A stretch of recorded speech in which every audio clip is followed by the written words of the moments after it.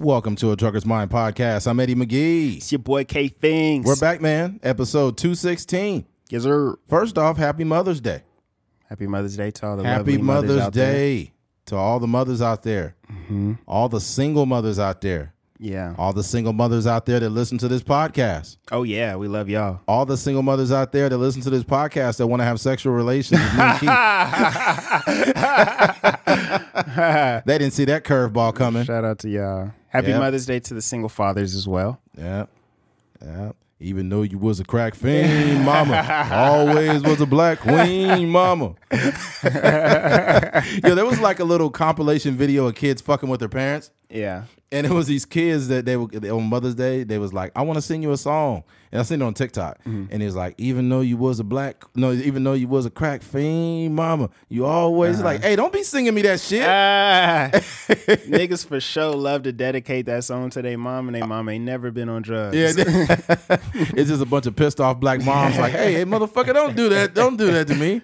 You touch no drugs. Yeah. But yeah, shout out to all the mothers out there, man. That's Yeah, for sure. That's the heavy lifting. You guys are doing the heavy lifting out there when it comes to, raising kids. you know? Yeah, for sure. Yeah, love and also love your mom, especially if she's in your life in any capacity, because for me, I found like only recently I found a new appreciation for my mom. So I made sure to I tried to take her out to eat today, but my mom is like a go-getter, I guess. Mm-hmm. She's like very independent. So she was already like cooking, and I'm like, Mom, what are you doing? Mm-hmm. I tried to take her out to eat, and I texted her, and she was like, I'm already cooking. So I just ended up getting her some flowers, and I'll probably take her out to eat later this week or whatever. But yeah, man, make sure because you got to think, man, how it's difficult to raise kids, right? Yeah. And for you to be listening to this podcast, if your mom is in your life, like put that caveat there.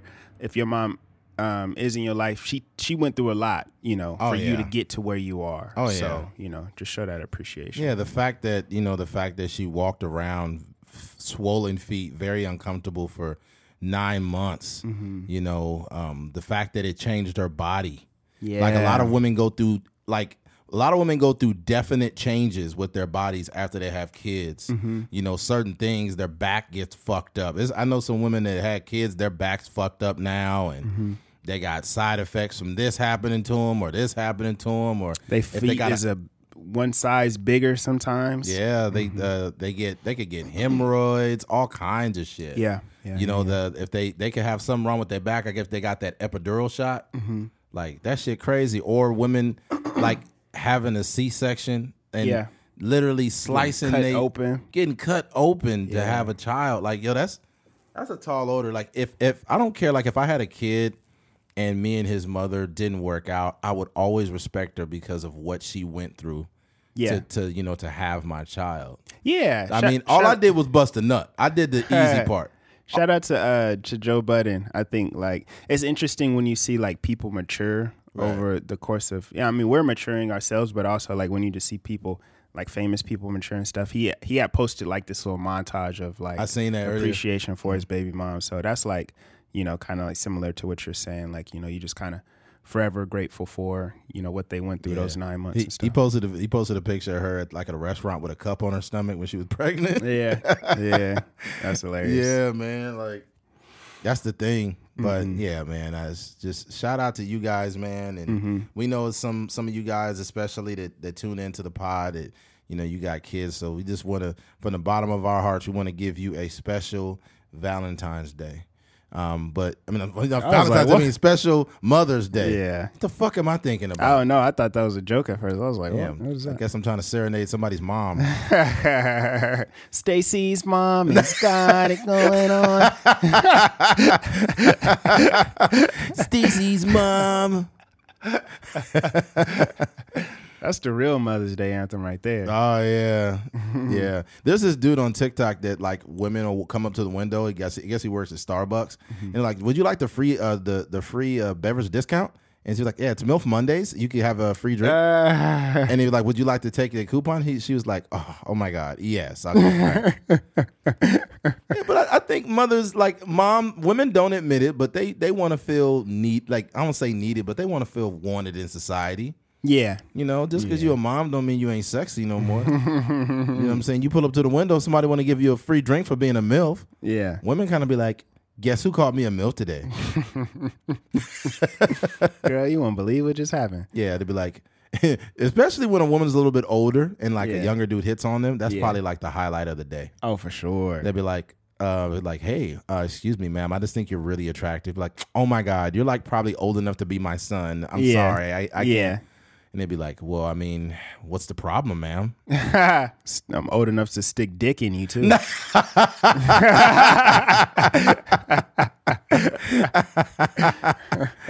Oh, no, this would be funny. What if there's like, I'm old enough to be your mom, and they'd be like, I'm old enough to be your mommy. I don't know if that's appropriate. And he'd be like, well, I'm old enough to be your daddy.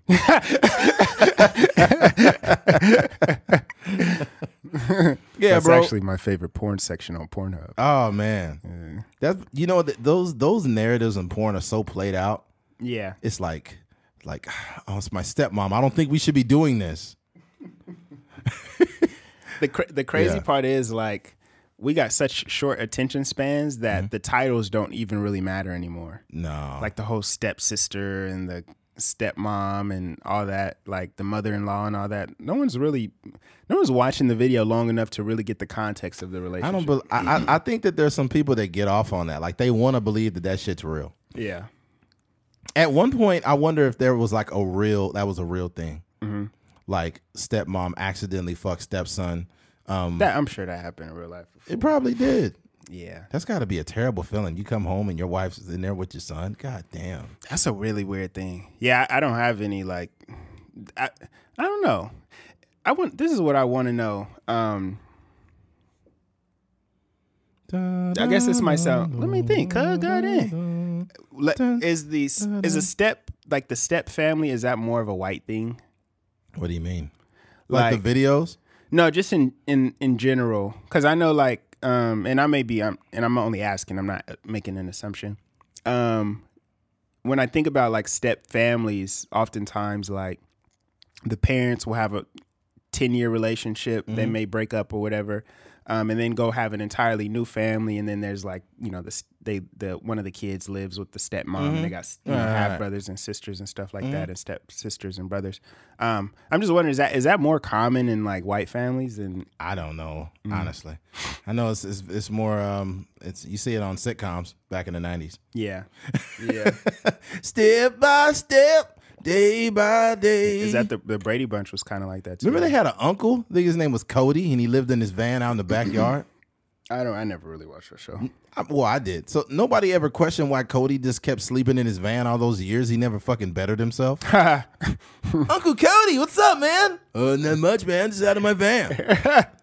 That's a low value man right there. Yeah, this nigga was sleeping in a van. Yeah. Like, we never questioned the shit that we seen when we was kids. Yeah. Like, Uncle Cody is in that goddamn van for all these. Nothing. Ain't doing nothing. Hey, what's up, kids? But he's like the cool guy at the same time. Which is funny because he's probably based off of somebody that they knew in their personal life. Yeah. There's probably an Uncle Cody in the right, you know, related to one of the writers or something. Yeah, I think everyone is. Like, sometimes I think about that bus driver on The Simpsons, Otto. Mm-hmm. Like, hey, what's up, kids? What's going on, man? Yeah. Like, he's like a guy that, and he fucking hates the kids on that bus. Mm-hmm. Yeah, Mayor Quimby. You ever seen Mayor Quimby? Mm-mm. Mayor Quimby is based off John Kennedy.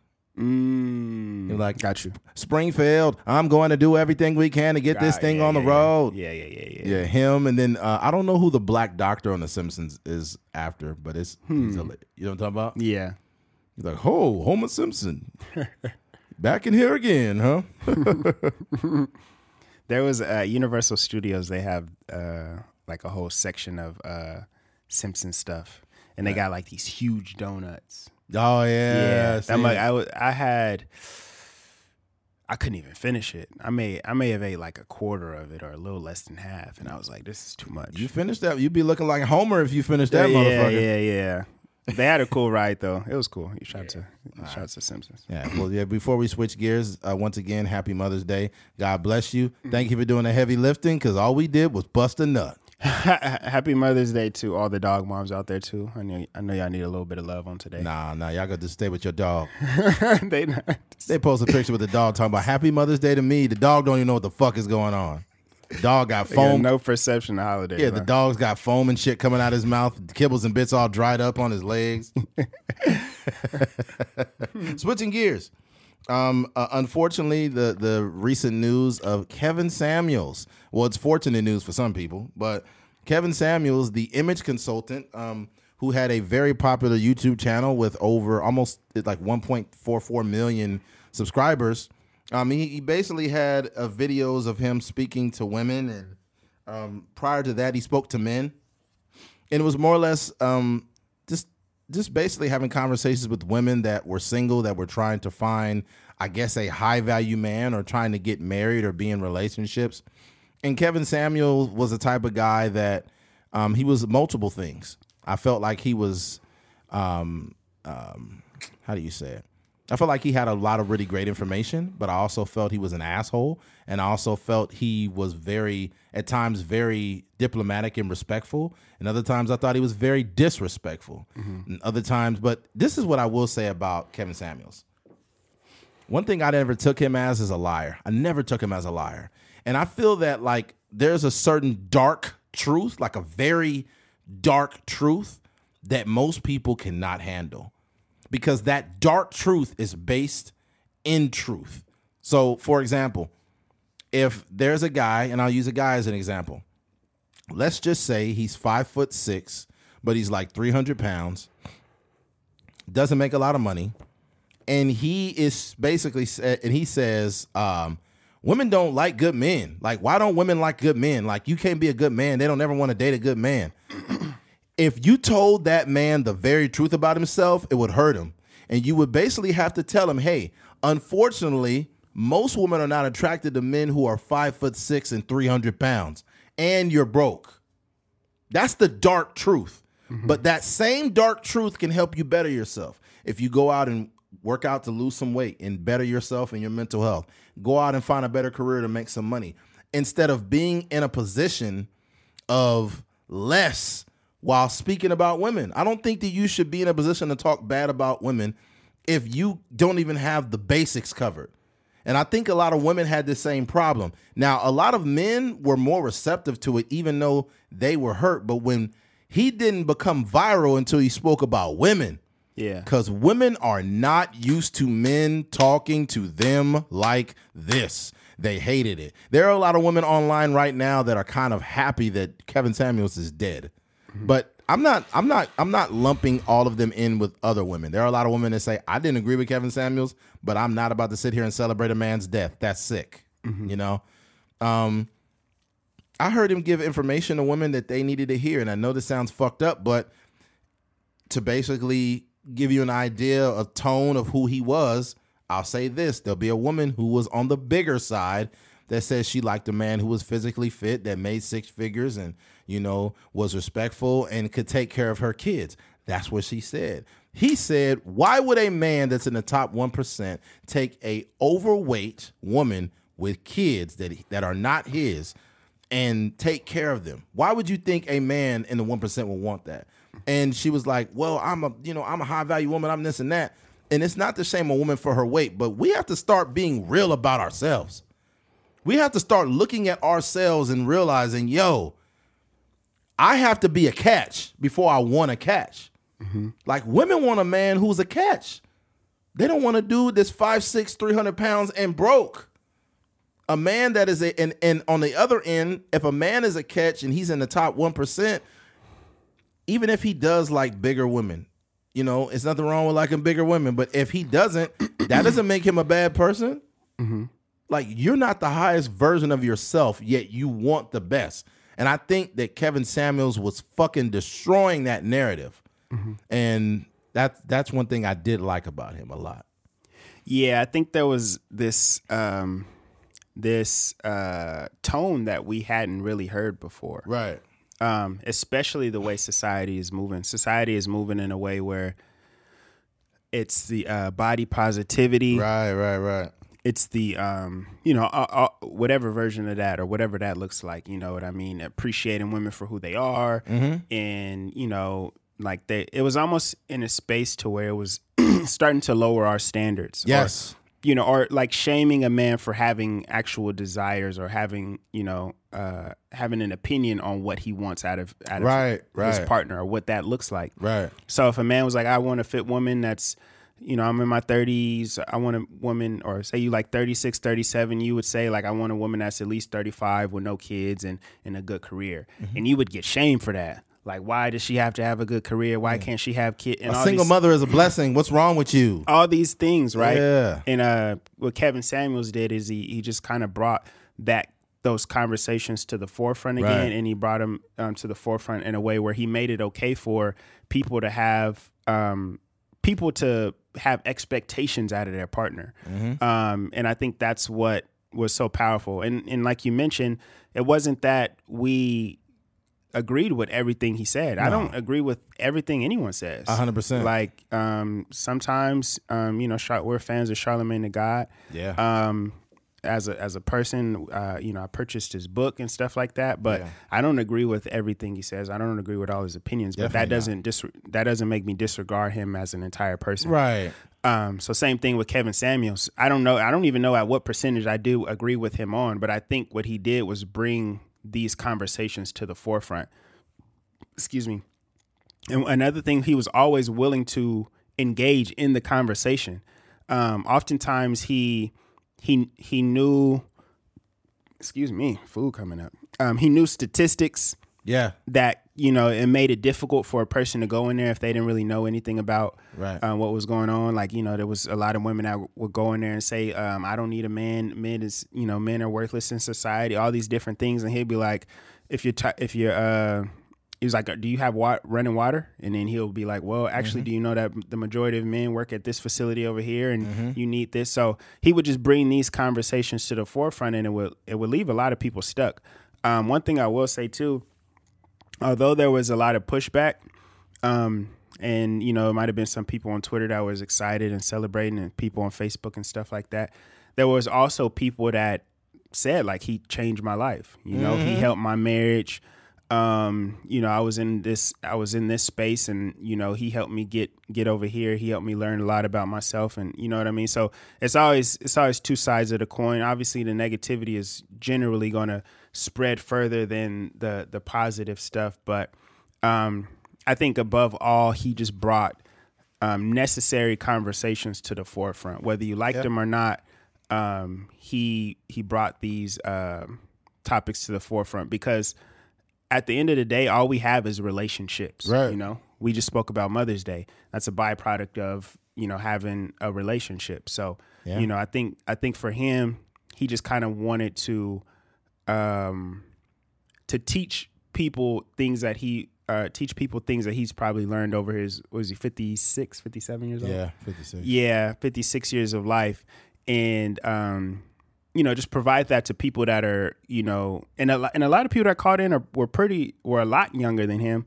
And I believe he gave them valuable tools to move in life. And I think for a person like, even for me, listening to some of those conversations, I'm not 300 pounds. I'm not 5'6" or anything like that. But it's something you can take away. Like, 100%. If I want this type of woman, if I want a woman that's making this type of money, I gotta fix what I got going on. I gotta start making more money myself. I gotta start working out. I gotta make sure I'm not bringing no baggage. I'm not just having kids randomly out here. Like, I gotta put myself in position. Yes. So even the people that are not necessarily being directly talked to, you could still pull some stuff from this conversation. Yeah, he said something that was very profound. Kevin Samuels said, be the man of your dreams before you want the woman of your dreams. And I thought that was a great statement. And you gotta, like, the thing about it is, like, you have to be able to like get through all the stuff that offends you, and you will find a message there. But the problem is you have to, like, the dark truth will penetrate through someone's ego. And some people have an ego issue, and they don't want to let go of, like, well, you know what? A man would be lucky to have me, and I should be this way or this and that. I don't have to change anything. Okay, cool. Keep doing that and keep not getting the results you want. I think as men, we should be better men for ourselves, but in turn, I think we should be better men to be well prepared for the woman we want in our lives. I think that's a fair statement, right? I think a lot of us have that cousin or that family member that's like 475 pounds, but everyone's too afraid to tell him that he's overweight. Yeah. Everyone's too afraid, so they just be like, just letting it rock. Bro, no. You need to tell him you are 475 pounds. I will be here as an outlet to help you, but you are too overweight. Mm-hmm. My grandpa, rest in peace to my grandpa, he's one of the only people that even if he said something fucked up, he would laugh about it. Mm-hmm. He said something pretty messed up to everybody in the family. Mm-hmm. He's told the women in our family, hey, you overweight. You need to lose weight. You ain't never going to get married being fat like that. My grandpa used to say this shit. Mm-hmm. One of the last things he told me before he died, he'd be like, hey, you starting to get a little fat, Eddie? And laugh. Swear to God. Rest in peace, Sidney Tolliver. But I love him for that because people need to hear that shit. There's nobody else in the world that's going to give you the dark truth. Everyone's too afraid to offend everybody now. Mm-hmm. You know, we live in a world where we normalize everything because we don't want to do the work. We normalize shit that's not great. We should not be normalizing obesity. This is not to shame anybody in my family or anybody that I know, right? This is not a body shaming thing. It's scientifically proven. It is not okay to be obese, but most people are. Mm-hmm. We've normalized it. We have terms, we have words like body shaming. I don't think you should talk bad about somebody because they're overweight or shame them and make fun of them. I'm just saying, no, it's not okay. Mm-hmm. And if you are a man who is morbidly obese and you got this mass opinion about women, how about you lose some fucking weight before you form this opinion about what woman that you want or women don't like good men? Well, women are also human and they want to be attracted to a man. Mm-hmm. If you're not sexually attractive, then stop making it like women are the fucking problem and go to the gym. Mm-hmm. I'm sorry. I'm not in the best shape myself. I work out regularly. I'm still a big guy, but I'm proactively working to get my weight back down. Mm-hmm. I lift all the time. I do cardio, and I'm just seeing it's gradual, but it's happening. Mm-hmm. But people, man, like, just stop having. You know what? I'm gonna jump back and forth, but I'll say this too, though. I find it crazy how when he passed, people was like, "Well, he died in an apartment with a fat white girl on top of him," like making up all these false narratives. First of all, the girl wasn't fat. She was thick as fuck. Mm-hmm. Secondly, she had a fat ass. Oh my God, she did. And she was Mexican. So this is how he died. Kevin Samuels died having sex with a thick Mexican woman on Cinco de Mayo. Mm-hmm. A thick Mexican nurse, to be more specific. Yeah. That's how he died. So you could crack jokes on him and say he wasn't successful and he died in an apartment. Like, we don't know anyone's financial situation. A lot of rich people do live in apartments. Yeah. A lot of people that are well-to-do live in apartments. And if somebody who travels all the time, you don't always have to have a house. And then you don't even know what he had equity in or what he was doing. It's just people looking for confirmation bias to bash him. Yeah, apartments be different for wealthy people. 100%. I mean, it's apartments in Bakersfield where people are nurses and make way probably $200,000 a year, but they just want an apartment. Yeah. And not only that, like, I mean, yo, it's crazy how people were saying like, oh, he would need to live his truth. I think he was gay. He hated women and especially hated black women. Like, no, no, not at all. See, nobody. And you know what's funny about this too? Why a lot of these women don't got no smoke for Wendy Williams? Mm-hmm. Where's this energy for Wendy Williams? She's a woman. Yeah. Wendy Williams has a primarily female audience, and she is a disgusting piece of shit. Mm-hmm. Wendy Williams has fucking aired out Method Man for no reason, said that they had sex, and then she aired out a story about his wife having cancer, and it was private until Wendy Williams opened her fucking mouth. Mm-hmm. And then she's done multiple disgusting things, and women ain't got no smoke for Wendy Williams. Mm-hmm. But the one time a man gets on a platform and has an opinion, even if you don't like it, you don't have to like it. I didn't like everything Kevin Samuels said, but I thought he made some great points. You are laughing at him being dead, but y'all ain't saying nothing about Wendy Williams? Yeah. That's crazy. Mm-hmm. I think, too, like, just being happy that anybody died is kind of just shows like a mental illness. You're further validating his point. Yeah, I think like for me, unless someone has harmed me in any way or done something, heinous to me or someone that I know, just the idea of like wishing somebody or being happy that someone's dead is out of pocket. That's crazy. Even a guy like Kevin McCarthy or Donald Trump or I don't know, anybody in that realm, if they passed away, I wouldn't celebrate that. Not by any means. I would probably be almost sad because I'm like, dang, like, just me being an empathetic person, like, someone lost their lives. He has family, he has friends and stuff like that. Yeah. But I just don't understand because someone had an opinion. You are excited that they died. Yeah. Rush Limbaugh, I wasn't a fan of him, but it was people on there like, thank God. He was just he was a hateful person. Mm-hmm. It's like, bro, you thanking God for somebody being dead. Don't you know your ass gonna die too? Yeah. It's good. That day is gonna come. That day gonna come, bro. You don't know when it's gonna You come. celebrating someone's death, but imagine this. Imagine if somebody was paying attention to you saying that, and then they pay attention to your post or your timeline, and you say, rest in peace to my mama, and they be like, ha, ha, ha, your mom died. That would sound crazy. Oh, but here's the thing, though. But you didn't have no problem having that smoke for somebody else. Mm-hmm. You can't expect empathy when your situation pop up. It's bad. And you was doing somebody else like that, thinking life is not a game. You can't keep playing like this internet shit. You can't keep playing around on the internet and thinking that that's life. Like that's not real life. Yeah, everything comes around. Everything comes full circle. What I'll say is my advice to people is this: stop trying to normalize mediocrity. If somebody come up to me and ask me for advice or something, I have to determine who the person is and if I could talk to them and be very blunt. But it is like, man, I can't. I'm trying to find a workout plan. I'm trying to eat this or that. I'm trying to do this. I'll be like, look, man, if you're gonna bullshit yourself, then don't ask me questions. Mm-hmm. Like I've gotten to the point now where it's like, bro, like when people are full of shit, I don't even want to talk to them. And it's like, yo, I'll tell you, like, hey, I'll tell you what you need to do. I've had people ask me multiple times, like, hey, I need some workouts, man. Can you send me some workouts? And then I won't send it to them or I'll forget, and they keep asking. And it's like, motherfucker, if you really wanted it, you would get on there and find it yourself. That's facts. It's just a lack of self-motivation, a lack of integrity. It's just the pandemic before the recent pandemic was mediocrity and normalized behavior that shouldn't be normal. Yeah. We normalize alcoholism. We normalize obesity. We normalize toxic relationships. We normalize toxic behaviors. Mm-hmm. And we act like that shit's okay. They also, I think one thing with the news outlets, and I also don't even want to make this conversation like all about the negative because he impacted a lot of people's lives in a positive way. So I definitely want to acknowledge that part about it.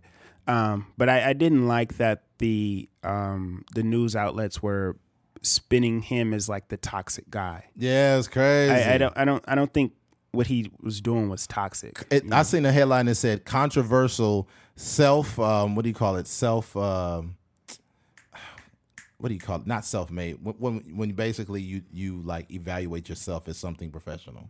Self-proclaimed. Yeah, self-proclaimed image consultant. Mm-hmm. I'm like, yo, this was basically, I hate to say this was a woman that probably wrote this article that hated him. Mm-hmm. Like, this is another thing I will say to women, and this is to women everywhere. When a man has an opinion about a woman, it doesn't make him misogynistic.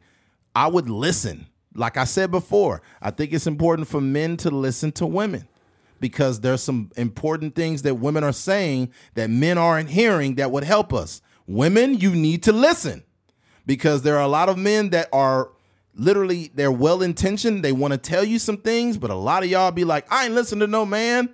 Why is a man trying to tell? Don't mansplain to me. Like, you need to listen because the shit that's existing in your echo chamber ain't helping you. Mm-hmm. Like, I'm just being real. I feel like as a man who wants to better himself, I think that when a woman says something, I should fucking listen to it. Yeah. Yeah, that's facts. And I think, like you said, the biggest point is that this is a successful man that is speaking as to what his peers would desire out of a woman, right? He's a high value man, so he's speaking from the perspective of, you know, what a high value man would want in terms of a relationship.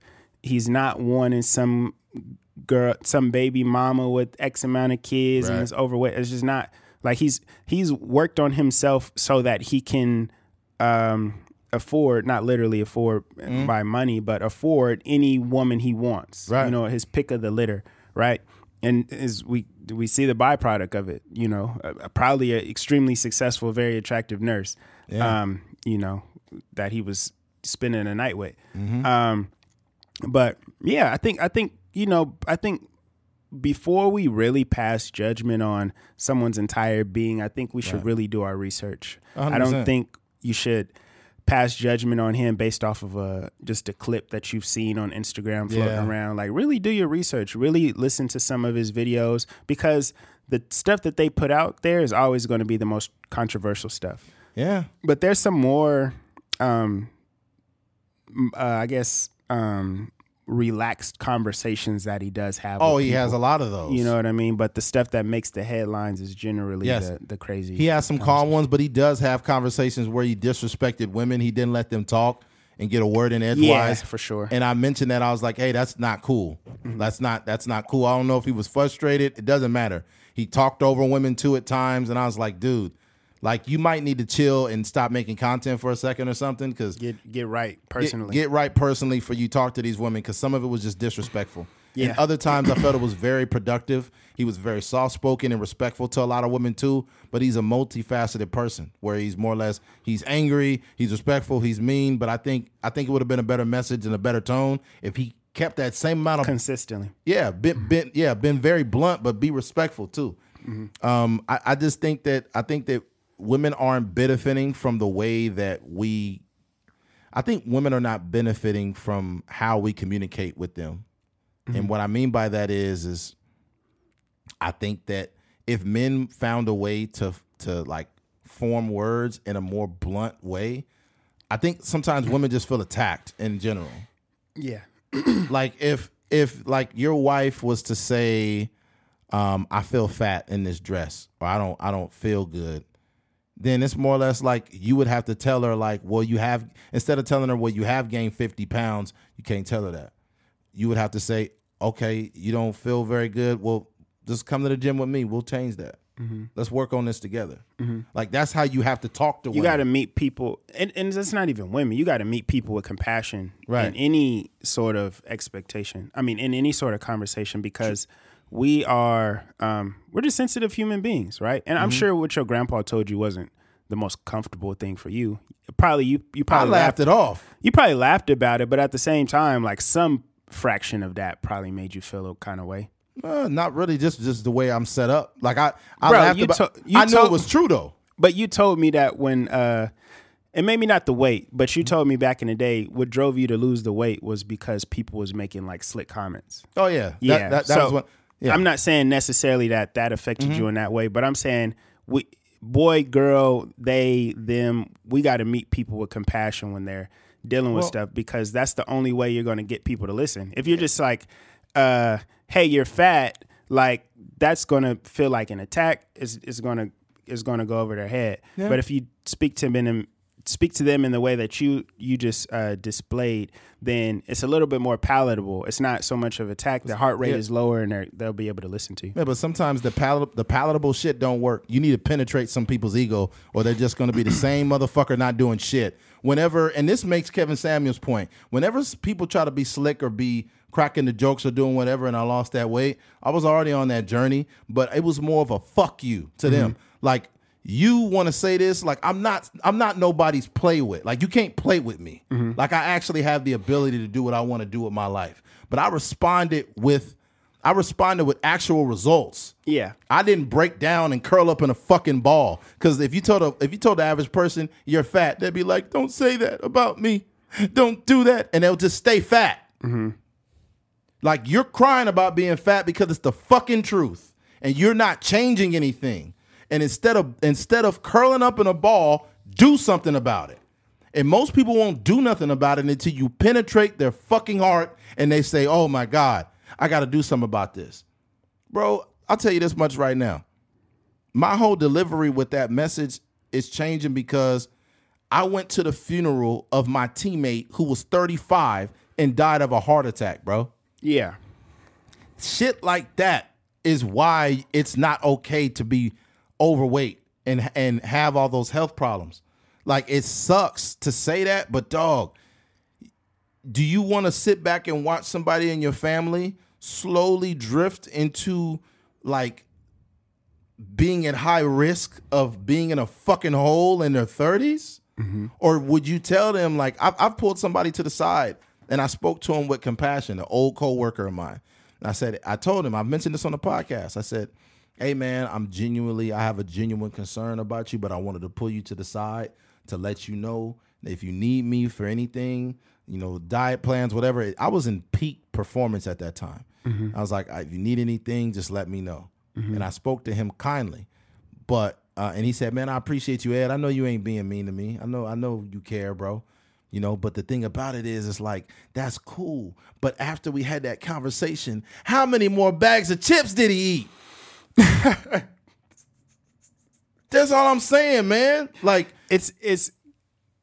no, you can't communicate with any person the same. No. Everybody creates or needs their own style of communication. Right. So I guess if anything, you just got to try until something sticks. You got to try the compassion. You got to try the stern statement. You got to try the brutal honesty. You got to try the tough love, and just see what works. Because but sometimes nothing works, and that's a reality of a situation too. That's true. It's unfortunate, man. Mm-hmm. Shit, man. It's one of those things like I ran into you at the gym the other day. And it's like, for me, I'm in a position where if I want to be my higher self, I can't keep making reservations. Mm-hmm. Like, we'll get into it later, but like, when you write that contract with yourself, you have to stop breaking that fucking contract. Mm-hmm. When you set out on a fitness journey, when you set out on a financial journey, when you set out on whatever it is, stop breaking that contract. Mm-hmm. You know what I'm saying? So that's the thing, man. I just think ultimately, we need to better ourselves. I think if it's up to us, nobody will really better themselves. Nobody will really better themselves. You mean, like, what do you mean? If it was up to us, if we went at our own pace and our own speed, we would not better ourselves. Oh, you mean like you need an external influence or something? We're like, human beings are really fucked up in the head because we'll have the nerve to be insecure about something, but we won't do shit to fucking fix it. Yeah. We'll be like, oh, I'm so insecure about my weight. Let me eat a whole box of cereal now. Like, motherfucker, how is that going to help you be more secure about your weight when you are insecure and you still go eat a whole box of cereal? Yeah. It's easier than lifting weights. Bro, everything worth something in life is hard. Yeah. Everything worth something in life is hard. And you feel consumed by it, but it's because you're working towards it. I mean, I was going to my apartment, and I was like, God damn, my legs is tired. Yeah. But that doesn't matter. Mm-hmm. Like, it doesn't matter how tired I am or what goes on, bro. If you want to be better, you have to do better. And that's what a lot of men and women need to understand. You can't fix your mouth to have an opinion on men. This one girl called in the Kevin Samuels show, and he asked her, okay, so how many kids do you have? And she said 3. And he was like, okay, he said all by the same father. Like, he made an assumption that was all by the same father. She said no. And he's like, you got 2 baby daddies? She said 3. Dang. So you have an opinion about how men ain't shit and how men are useless, but you got 3 baby daddies and 3 kids. Mm-hmm. What man in his right mind got to deal with 3 different energies from 3 different men with your kids? Mm-hmm. How are you a blessing to that man's life when he got to take on 6 energies, 7 energies, yours, 3 of them kids, and 3 baby daddies. You asking a lot. Well, he might not have to take care of that many because I would imagine some of them daddies is not in the baby's life. Regardless, they're going to be in there somehow because they legal documents, some type of whatever. And then here's the thing, too. You got 3 different babies' daddies, right? And I come into your life, but those are not my kids, but I gotta be better than the baby's daddies that not even in your life. Mm-hmm. I have to be a better father to kids who are not even mine. I just want women to wrap their mind around what we're trying to say. And it's not to sink women down to being nothing. I'm just saying, before you have expectations, look at your situation now. Yeah. If you a dude that got 8 baby mamas, you got 8 baby mamas and you saying that women ain't shit, bro, you have 8 baby mothers. And you're asking a woman to be okay with 8 different women that exist in your life. People just don't see the wrong, like people don't see not even so much the wrongs in their life, but they don't see how this situation can be a challenge to the people they date. Mm-hmm. Like I think that here's the thing that people need to do. You need to assess the amount of challenge that exists in your life and determine how much, like what type of person would be okay with that. Mm-hmm. And then base your who you're going to date off of that. Mm-hmm. Like don't allow social media in your social circle and delusion to determine what type of person you should date. Look at your situation, right? Use that and then determine who's the best person, who's the best suitor. Because if you a man that's broke, fat, and short, and I don't want to sound like a dick, but if you are all those 3 things, chances are women are not chasing you down the street. Yeah. Not at all. Yeah, it sucks. Yeah. I mean, I know this may sound like this is just wrong. Eddie is body shaming, just like the that Kevin Samuels. I'm not body shaming nobody. I'm just saying the shit that nobody says that we really know. We like our behaviors and what we display is reality. Mm-hmm. Can you tell me a woman right now that's posting pictures of a man? Every time women post pictures of a dude, he's usually a pretty sexually attractive guy. Yeah. When do you see women posting pictures of a dude that's 5'6", 300 pounds? Yeah, big, chunky, short dude. No, you don't ever see that, do you? Mm-mm. When do you see men? Well, shit, it's more prevalent with men. You'll see men that are into bigger women, mm-hmm. and they'll post that, and that's what they're into. That's fine. Mm-hmm. But if you're not a catch, don't expect one. Mm-hmm.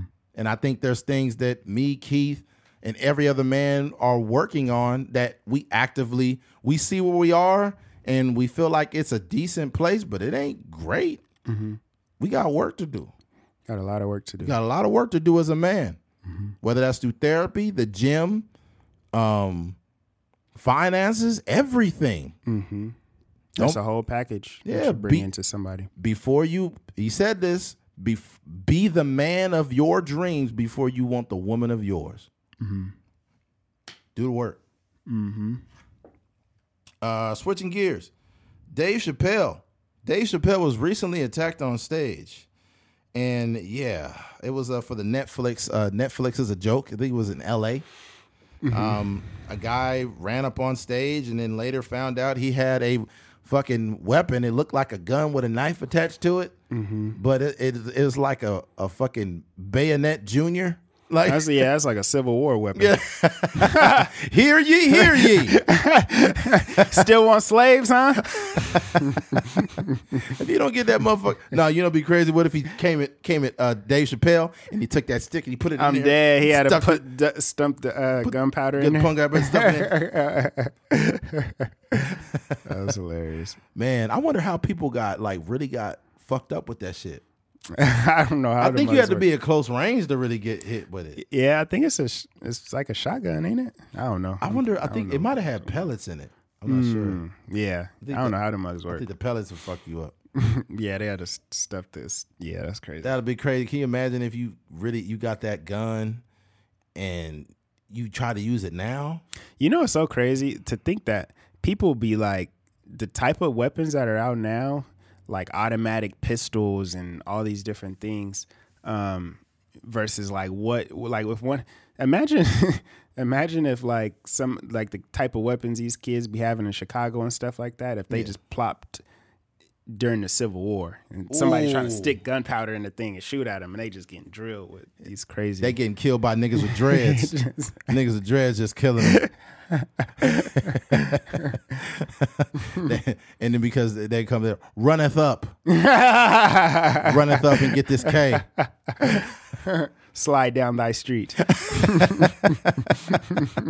Yo, those, hey, bro, they think they showed the police had stopped this 12-year-old kid in Chicago, and they took a gun out of his backpack, and it had like 4 clips. Oh my god! 4 fucking, not even 4 clips. He had 4 magazines. Excuse me. And it was just fucking full. And one of them was a banana clip. It was a banana clip. That motherfucker was like curved, and then it had the gun on there, and it was like, man, this kid was a fucking killer.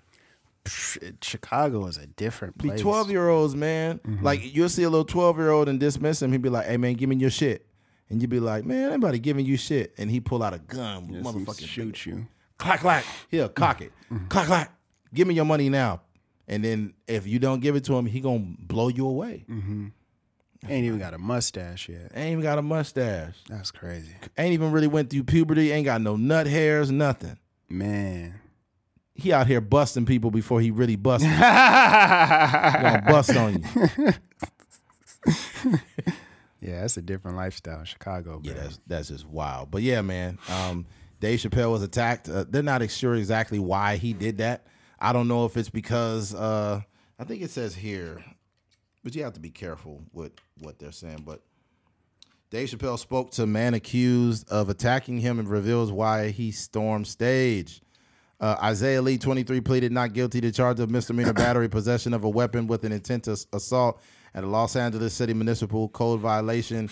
Has shared further details about the man who allegedly attacked him on stage at the Hollywood Bowl earlier this week. A secret comedy show at the Comedy Store in Los Angeles on Thursday night. The comedian 48 recounted the events of the Tuesday attack, saying that he couldn't see the man's face, but that he got a grip of his hair. According to Hollywood Reporter, Chappelle also described that he convinced Hollywood Bowl security to allow him into the room where his alleged assailant, 23-year-old Isaiah Lee, was being held. I needed to talk to him, Chappelle said, per THR, adding the Lee appeared to him he had been mentally ill. The comic explained how he asked Lee what prompted the attack, and Lee then told a story about his grandmother from Brooklyn who had been forced out of her neighborhood due to gentrification. Chappelle said that Lee meant for the incident to draw attention for her situation. During Thursday's secret show, Chappelle also described being embraced by his son immediately following the attack and being told by him, "Dad, I love you." Man. Well, here's the thing. I know gentrification is a problem, and you say that he wanted. First of all, he's mentally ill. So let's just yeah, you trying to rationalize some mental illness. Let's not rationalize the guy with the fucking bayonet junior coming up on stage. Fuck that guy. I'm glad they fucked him up too. I'm glad they snapped his arm. His arm was like, his arm was so fucking backwards. And the reason why, and I'm not trying to be an advocate for violence, but sometimes it's necessary. And the reason why is comedy is one of the only places in the world where you get rid of the political correctness. Everybody's having fun, and you want to spoil everyone's fun. After they leave these shows, they got to go back into the world where don't say this because you'll offend this person, and don't do this because of this. But at a comedy show, they get to laugh at the most fucked up shit. And you are ruining the experience by going up and attacking a comedian. And I really hope that people don't think that this is a thing where you could get up and just hit people when they say something you don't like. This motherfucker apparently was supposed to be going up there because his grandmother was getting pushed out of a neighborhood. That ain't got nothing to do with me. I'm sorry about your grandma. Dave Chappelle live in Ohio, don't he? I'm not sure. I think he does. Yeah. But it's like the way that dude's arm looked, bro, they twisted his ass up. They fucked that dude up. Yeah, they gotta cut that open and see what's going on there. Oh man, that shit was backwards. And then they had handcuffs on him. Like, dude, you ain't gotta handcuff that arm. Like, the police was just like, I don't know why. I don't know who did it. Maybe the cops did it. I don't know. Did what? Well, that dude's arm was fucking backwards. No, he got jumped. Yeah, he got fucked up. They said Jamie Foxx and Busta Rhymes. And yeah, it was a good little beating. They gave his ass for those off. guys, you got to think too. imagine one, you're not gonna get hit back.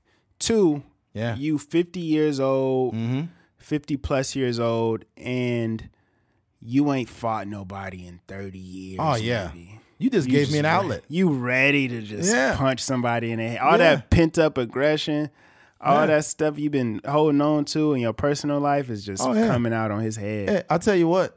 Do you know how many celebrities would be dying to be in that situation? Because celebrities take a lot of abuse. They take a lot of abuse on the internet. Yeah. They take a lot of people being fucked up to them. They got paparazzi, and they can't ever be physically violent.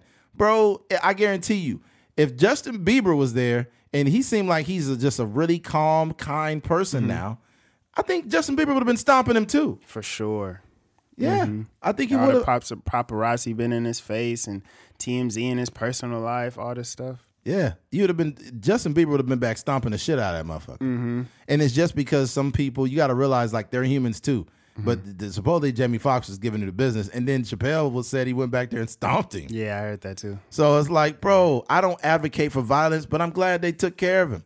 Yeah, you definitely respond and protect yourself. And you got up there with a weapon, you could have hurt me, man. Yeah, that's the kind of thing that goes without that many people haven't said. Like, he literally could have killed that man. I got a family. Stabbed him, or, who knows? He got up there pretty clean. Yeah, man. And this is what I heard. I don't know if it's real or not, but some people were saying that security wasn't doing their job. They was letting people in with purses not even really getting checked and stuff like that. You can't do that no more.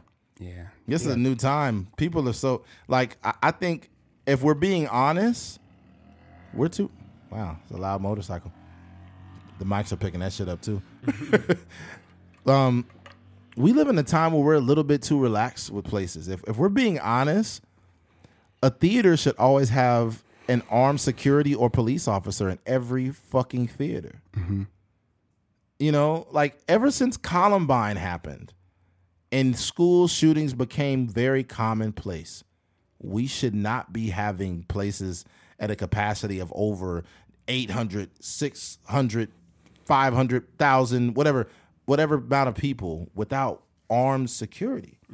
Every high school, I think high schools do have like a cop that floats in and out. Yeah, they have a police officer on campus. But it's like, that should be everywhere. When you think about it, they have even the schools have changed in a way where they changed like the dynamics and the policies. So like, if there's certain rules, like to where now all the doors are like always locked, stuff like that. Just different things. Like if it's a certain time period, you can't open your door for nobody. If it's a vice principal or principal or something, they will have a key so they can come in on their own terms. So this is different like rules and regulations that they have now. If a kid is outside, they just gotta get swooped up by campus security. I think even in California, they should allow teachers to conceal carry. And I mean, like, if a teacher wants to, and it would literally have to be within, like, once they leave the campus, they would obviously have to take the gun and put it in its proper place. But as long as they're on campus, I think that teachers should have the right to conceal carry. I think it should be away from the kids. The kids don't know if they have a gun or not. But I think that teachers should be able to conceal carry if they don't feel safe or they feel like they need to get out of a situation that may be violent. Because there's not metal detectors at a lot of schools. Some kids just come in there. And if unless you live in Chicago or LA or something. Oh, in Chicago, they you can't even go to the bathroom without getting checked there. But like, if there's a kid like, you know what, fuck you, motherfucker, I'll kill you. I would take that threat seriously, and I'd be like, "Hey, well, Timmy, it'll be me. It'll be you before me, buddy." Yeah. Okay. I will throw you down that flight of stairs, you fucker. you ever heard that clip with Alex Jones? Oh, it's fucking hilarious. Like, it's like a voiceover. It's like, "You fucking fucker, you son of a bitch." Nah. Oh, dude, that shit every time. Fucking Alex Jones. But yeah, man, we can't tolerate motherfuckers attacking comedians. That shit's got to stop. Yeah, this seems like just a wild situation. I think that it's a lot of mental illness involved, so it's kind of hard to say what exactly this really is. But Yeah, it's one of those things where I don't even want to put it in a thing where this is like a new trend. Right. It's just like a instance of mental illness taking place. But definitely we got to protect Dave Chappelle. Like, he's the biggest comedian in the world. Yeah. Come on, dog. I forgot who it was. They did it like she was on a podcast. Fuck, I can't remember. But apparently there was a guy that was stalking her property for like probably some weeks, and she didn't know it. And she ended up going out of state for like do some meetups or acting or something she was doing. And then when she came back, the dude had committed suicide on her property. It's fucking crazy. Mm-hmm. That's crazy, man. People are sick. People bro. Sick, man. It's like, God damn. Yeah. It's like, Justin Bieber, I can't believe I'm inside your house. I've always wanted to make love to you. Please don't shoot me. Oh my gosh. You never know, man. Yeah. It's people that it's people. I think it was Johnny Carson. No, it wasn't Johnny Carson. It was David Letterman. Mm-hmm. A woman that got into his house and was telling him she wanted him to make love to her, and he had to call the police and get her off his property.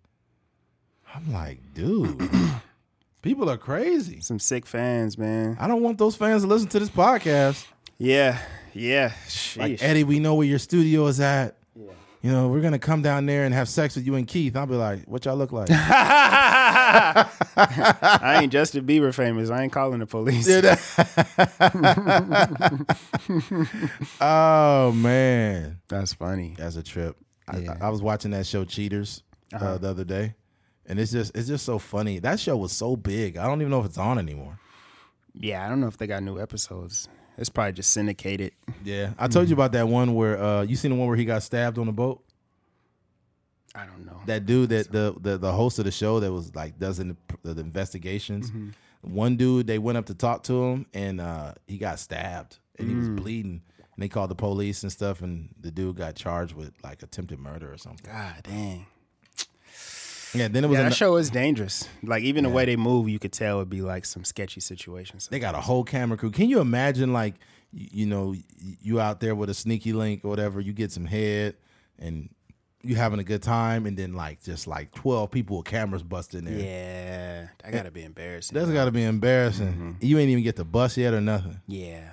One dude, they busted in with the camera crew, and he was hitting her from the back, and then all he did was just slow his strokes down. It's like, hey, what are you doing, my wife? He's like, hey, man, hey, get out of here. Oh my God, this ain't right. Hey, you know what they need to do? They need to release the uncensored version. They have it out. They have it? They have it. Dang. Yeah. Straight back shots. That's funny. That was hilarious. Like the dude was like, hey, what are you doing, my wife, man? You know what I would do? Sorry to cut you off. Huh? If I was like a big brand like Pornhub or OnlyFans or something like that, I would buy that content and just buy all of it, releasing it on. You'll probably have to get clearances for like, you know, people's faces and stuff like that. But that would be crazy. That's nuts. Because that's a whole storyline right there. This one dude, his wife was cheating on him with a woman. Mm-hmm. And it was crazy because like you could see the girl like trying to serenade her, and like the commentary was like, as we can see here, she's trying to serenade her as they enjoy an adult beverage. He be making it so dramatic. They drinking old English. The night grew thinner, and they decided to cuddle each other. And afterwards, they decided to get into some very steamy sexual action. We showed her husband and see how he felt. I can't believe that's her boss from her job. I can't believe she said she hates her boss. She's licking her pussy. I don't know what the fuck is going on. I introduced a threesome to her and she laughed at me. That'll be crazy. And then the boss just pull out this big old dildo and be like, you know, I've seen enough. I don't want to see anymore. I can't see any more of this. Oh, man. That's crazy. On the next Cheaters. They had that real eerie music. Yeah. Yeah, like that little, almost like it's a ghost in the background or something. Yeah, they make it super dramatic. Yeah, it's hilarious. And then there's parts where they would check up on people 5 years later. Oh, I haven't seen that part. Oh, like at the end of the episode, they check up on Don Aquarius has been single for 3 years now, and then they do an interview with him. Like, yeah, man, I'm just working on myself now. I haven't really talked to my baby mom since. Hey, yo, I seen one where this dude was like dressed up in a clown outfit, and I guess he was cheating on this girl or something. That's wild. And I think she kicked him in the nuts. Oh my god! And he was like, "Oh fuck!" He got hit in the nuts real bad. I'm trying to remember exactly what happened, but he got hit in the nuts real bad, and he was like, and he was just on the ground, fucked up, and he had a clown suit on. That's what was really funny. I'm like, come on, man. People be on some weird stuff. Yeah, it's like, come on. See, when we update all of the stuff, it'll be cool to have like that in the background, like to Google that episode and just pull up the clown suit. That would be dope. Yeah, man. Yeah, but yeah, we're all over the place. Yeah. Cheaters, protect comedians, man. Yeah, protect comedians at all costs, and don't end up on the show cheaters. Yeah. I need to bring that back. Yeah, I think they could bring it back, but it's too violent nowadays, man. Bro, they need to base that show Cheaters in Bakersfield. Oh my God, it's so easy to bust a cheater. All you gotta do is go to Club Bricks. Facts. He's like his wife went out on a night stroll. She decided to go to Club Bricks with a few of her friends. Oh my God. Afterwards, her friends follow a car. They follow a Chrysler 300 to a big, nice house. They enter the home, and there's a bunch of men inside. They didn't decide to have more adult beverages. She gets cozy with one of the men and pulls her pants down. We show her husband the footage. Oh, my God. That's Hector, man. That's my brother-in-law. I can't believe she would do something like this. She said that was her brother, but it's not. Like, oh, my God.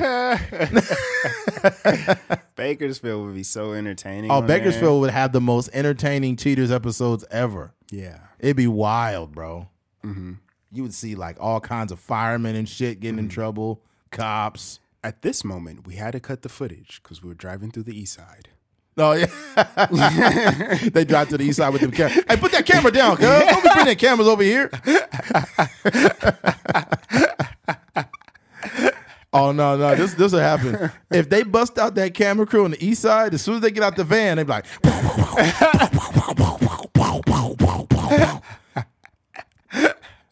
As soon as our camera crew got out of the van, we hear gunshots rying everywhere. We decided to call the chase off and went back to the studio. Hey, nigga, don't be pulling them. Oh, man. Yo, the east side, wow. Yo, Bakersfield is going through some shit right now. What's her name just said it's the worst?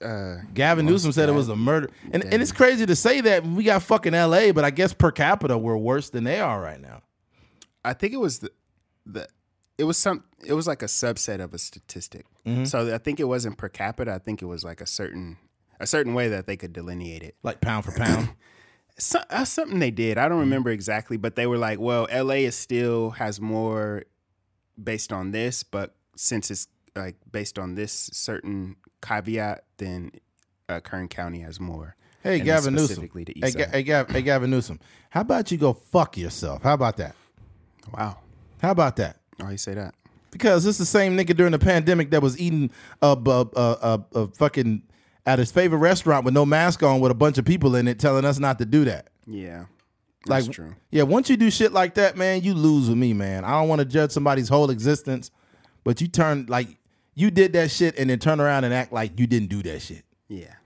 Like at this point, man, with that type of position that you hold at fucking governor or president, when you do something that lacks integrity, bro, I'm off of you, bro. That's facts. I'm off of you, dog. Yeah. I don't care that you got something to say about motherfucking Bakersfield having this crime. How about you do something about the homeless that keep getting dropped off in Bakersfield? How about that? All right? I got nothing against homeless people, but we ain't never had no homeless problem like this. These homeless are not from Bakersfield. They are getting bus tickets from LA and they sending them over here.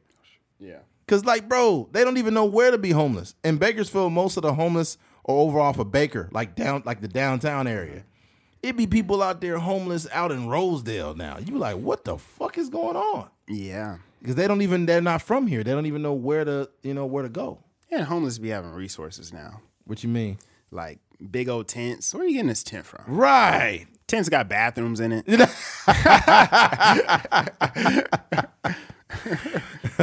On the next MTV Cribs, we stepped in the Oscars tent. Hey, yo, this is where I keep all my canned goods right here. This is where I keep all my cold food here, and then this is my bed. And then this is this is my wife, and this is my other wife, and we stay in the tent. You're like, God damn. It'd be a 3-minute episode. Yeah. All right, this is the left side. This is the right side. Man, those tents be expensive. Yeah, for sure. Like, did you steal these tents? That's what I be wondering. Because I mean, yeah, it's like it's a specific niche for people that go camping, and you know, it's a lot of materials that it takes to put them together. I seen one at a park. It was like this big old blue tent, and I was like, yo, that gotta be. I don't even know how much tents cost, but that's like 150, 170, maybe more than that. And those tents be lasting in the rain too. Mm-hmm. We're like, nigga, that's a Thanos tent. Yeah. Like indestructible. Yo, I don't know if you caught this, but there's a dude that was in LA, and he had a fucking 2-story. It was on wheels too. It was a cart, but it was almost like a curbside house. Mm-hmm. Swear, mm-hmm. It's got like a ladder inside to go to the top floor. Mm-hmm. And then whenever the city like what the city does is they make all the homeless people get off the sidewalk, and then they clean it, and the homeless come back. Mm-hmm. But all he do is he just get out and he just drag his whole house on wheels, and he made it from scratch. I seen I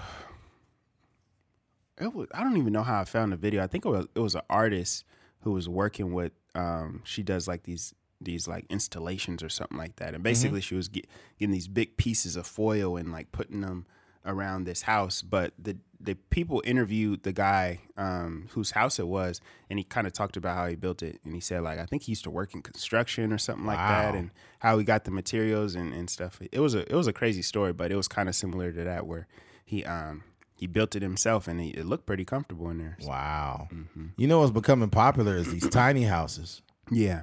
I want one. That's one of my dreams, to have one of those. At least to own it, maybe to live in it for, you know, maybe not my entire life, but you know, a small portion. This dude had one of those tiny houses, but it looked fucking dope inside. Mm-hmm. When it's just like when you're single, if it's just you, that shit gonna be cool. Yeah. But inside, this motherfucker had like his tiny house had a second floor. Mm-hmm. Yeah. So he would go on the stairs, go up on the floor. That's where his bed was and shit. He had a refrigerator, toilet, all kind of shit. You got to think too, if you're a person that's really, like you said, like I think even in a relationship it could work. If you guys are just like just a minimalist, right? You got your bare necessities.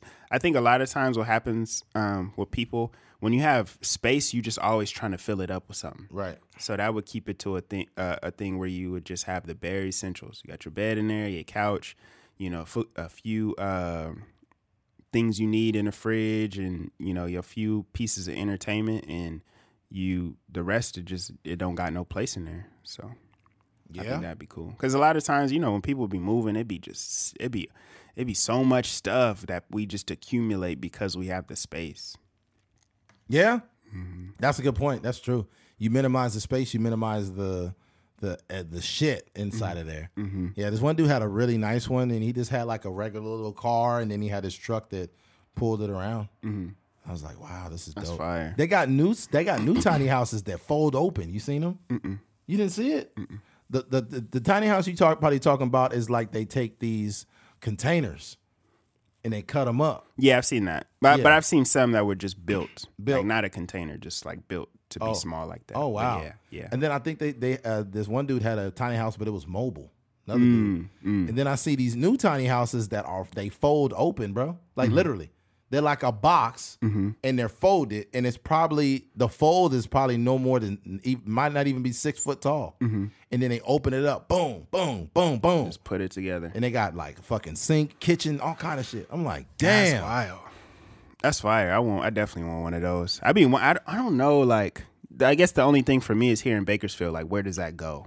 Because you got to be low-key one, you got to buy the property. Mm-hmm. But you kind of low-key got to be on the outskirts, because it's not like... I Not always. Depending on, if you have old they do this in LA all the time, but it's different though, I guess. Like if you have old buildings, super, super duper old, out of code, that nobody's using and they're getting ran down. If you bought that property, just knock the house down. Knock the shit down. Yeah. But it's a lot because, like, obviously I'm a truck driver, but when I would go to LA and they would knock these old, like, buildings down, what they would do is you got to knock the building down and then you have to move the demo, basically. So you take all the old rock and stuff, you get that pulled away by trucks, and then you got to dig down, I don't know how many feet.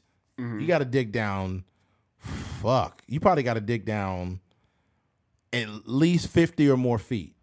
You got to dig down to get that old dirt out, and then you got to, once you get the old dirt out and you're loading the trucks up with that old dirt, then they got to bring fresh dirt and put it back down there. Oh, man, it's probably an expensive job. Oh, it's a very expensive job. Very expensive. Because in LA, it was one that they dug. That shit might have been, it was less than 100 feet. You said a house or like just a regular, or a building? It don't matter. If you're going to put anything on that property, they got to dig. Dang. And then here's the one that's the worst. One time we went to a place where it was in Irwindale, and I think it might have been maybe some old refinery or some old whatever. We had to dig over 100. They had to basically dig over 100 feet down. And we was in there with our trucks. Like, we couldn't even see out. We had to go down with our trucks, and the dude was literally filling us up with a bunch of dirt. And then what we were bringing back to him is we were bringing back like this dirt mud. It was like almost like sludge, and we had to get it out of our trailer. And I'm like, man, this is bullshit, because we had to keep driving around in circles so all the shit fell out. So this shit is, I don't know, this shit different. That's crazy. Yeah, man. The more you know with the Truckers Mind podcast. Are you guys learning stuff today? Yeah, learn something new every day on Are here. you guys learning? All right, that's great. All right, switching gears. Drake follows this guy's girlfriend. Basically, recently Drake had posted a picture of him and his son, and somebody in the comments, this guy said his son already got a ghostwriter. Well, you got to back it up, because he only posted that in response to like the fathers, like the present fathers for like the Ja Morants and stuff like that. Yeah. So he's basically posting it in association with that. Like, yo, this is the type of father I want to be for my kid. There's nothing wrong with what these guys are doing. So yeah. So Drake was just posting it in response, just a positive thing. And some dude in the comments said Drake's son already got a ghostwriter, like basically saying like Drake doesn't write his music and his son's not gonna write his music anyway. Like I guess it was a shot at humor, but it wasn't all that funny. Yeah, and it was kind of well. It was just But this is what Drake did. What Drake did is he went to the dude's profile and it was public, and the dude's girlfriend was on there, and then he followed the dude's girlfriend, his on wife. Oh, his wife. He followed his wife on Instagram. But here's the craziest part. Dude's wife is fine as a motherfucker. Yeah, she look good. She fine as a motherfucker. So, and then he inboxed the dude's wife and said like I'm here for you, ma. I'm here for you, ma. Like, your girl needs some excitement in her life. So he DM'd her, and then he went double back to the dude and told him that she needs some excitement in her life. But here's the thing. Even though Drake is fooling around, here's the thing though. Drake knows he's fucking with you, but he's making you think about it. Here's the thing, because Drake, like, the only way you could even reach out to Drake is on Instagram. But I hate to say this, and it's not to say that every woman's like this, but if Drake has a show in your city, wherever you live, and he DMs your wife and says, hey, don't tell your husband, I got you some free seats up front. Bring a few of your homegirls. He could literally get your wife if he probably wanted to. And since Drake knows that, he's going to fuck with you because you fucked with him. Yeah, and they seem to joke about it and stuff like that, but I think there's some level of is this like, is this, could this happen? You got to be going to sleep at night thinking like, dang, Drake really DM my wife. Yeah. But it's not just that. Like, I think men, if they're stupid, they won't notice. But like, you have to realize, like, take a deep look at your wife, and your wife is hot. and she's the type of chick that Drake would want. Like, right? Yeah. Right? So it's like you like, and your wife already seen how lame you are with that comment. Mm-hmm. She's you are trying to reach out. Like, you responded to a positive post with a joke about his son. Yeah. And his wife seen that. Yeah. So Drake, like, literally, and here's the thing. Drake is the richest, most well-off, most successful dude that your wife has ever seen that has been in her inbox. Mm-hmm. That's a fact. Mm-hmm. Now, I'm not saying your wife just going to give the pussy up to Drake, but I don't know where you guys are. If y'all ever on the outs and Drake inbox her, he could get her. Drake is also the most petty person in entertainment. So it could be 2 years from now, right? Yeah. You know, like you said, he on tour in the city. He might just be like, hey, man, I ain't talked to such and such in a long time. I wonder if she's still around. And you see he deleted from all the pictures on her Instagram, and then he pop up and take a picture with her so she could put, like, Drake is that type of petty to where he rarely ever forgets anything. You got to even look at his lyrics.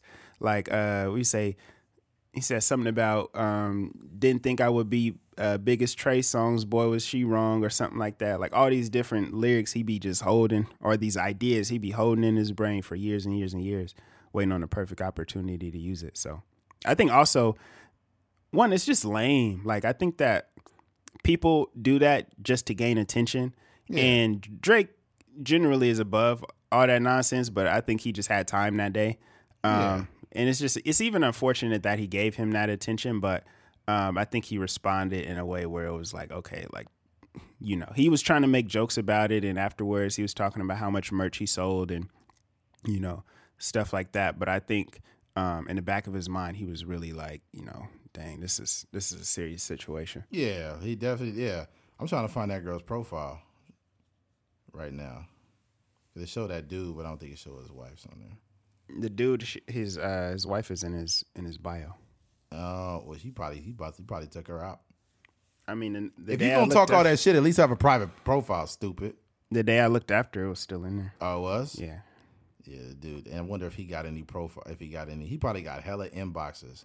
He said he sold merch. Like, he was selling merch based off of like, I'm here for you, my t-shirts and stuff like that. Are you fucking serious? Mm-hmm.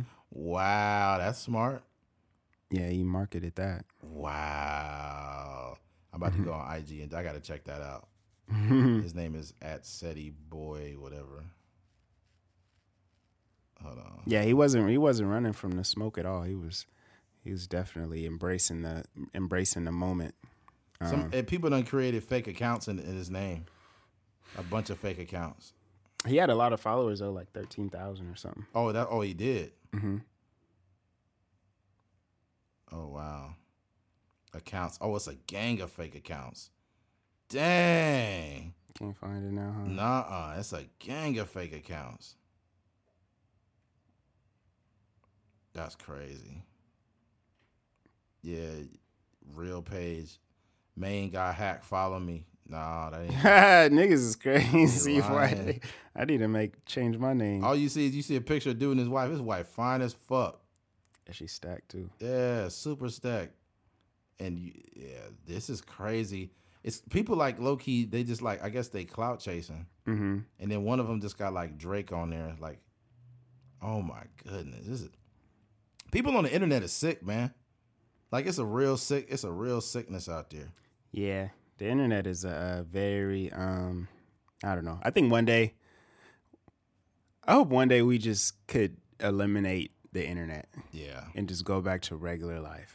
Yeah. Where we got to pick up the phone, call people. You got to look in the yellow pages if you want to find a business. Just for a day, just to people to kind of reset. But they ain't going to do shit for people. They going to be just fiending. They going to be sick, hoping they could get on there. And yeah, people are going to, yeah. You can't find it? Nah, I didn't find the guy. But yeah, I think they just got rid of him. There's certain pages, if you follow them, it'll be a bunch of fake pages following you back. Yeah.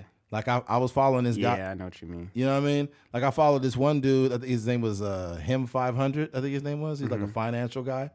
I followed him, and then I had like 12 fake pages trying to follow me. Yeah. And I unfollowed that nigga so quick, and I deleted all those pages. Like I don't want them. They're probably trying to hack your shit. Yeah, ain't no telling. Yeah, I'm good, dude. Oh, it's right here. What? Seti, I'll send you the thing in the message. Oh, that's weird. Yeah, when I pulled it up, it just pulled a bunch of fake profiles. You got to type his name in exactly how it is. But his wife's name is in the thing. Tony Bowden or something like that. Oh wow! Yeah, if you're making the best out of this situation, then more power to you. It is kind of lame that he spun it into like a business opportunity. Yeah. I mean, it's not lame from the business side of it, but like that he's able to win for disrespecting Drake's son. This nigga really, he got a picture of Drake and his wife, and he made it into like a graphic. Yeah, that's kind of corny. Yeah, it is across the board. Yeah, man, you don't do that. Yeah, man, just leave people's kids out of it. Yeah, that's dumb. Yeah, that shit is super corny. Just ask, and he put his wife's profile in there. Her profile, she got 30,000 on there. She must have just got that. Yeah, I guess. Well, dude already had a lot of followers. Drake unfollowed her now though. Really? Yeah, that's funny because he was following her for like a couple of days. Yeah, you see the clout. Like I'm giving you too much clout by following you. Facts. Yeah. This is not the thing. What the heck? Now there's that. Ain't much else to say here. I don't want to bore the listeners. They've been listening to this shit. All right. Switching gears. Mental Health Awareness Month. This is the month where you should be aware of your mental health, but you should be aware of it every single day. Oh, facts. There's a lot of things that can restrict. There's a lot of things we won't be able to do if our mental health's not straight. And the thing about it is, like, as our mental health goes, everything else goes. Mm-hmm. Like, the head is like the way we think and how we live is based on our mental health. And it's just sometimes I want to jump all over the place, but there's just certain times in your life when you're going through a lot. You just need somebody to talk to. Mm-hmm. You just need outlets in order to complement your mental health. Mm-hmm. There are so many people in this world that have a million friends and no one to talk to. Mm-hmm. Like I'm blessed that I have, Keith and my best friend of over 20 years, his brother Desmond, and all kind of people that I can call when I'm going through shit.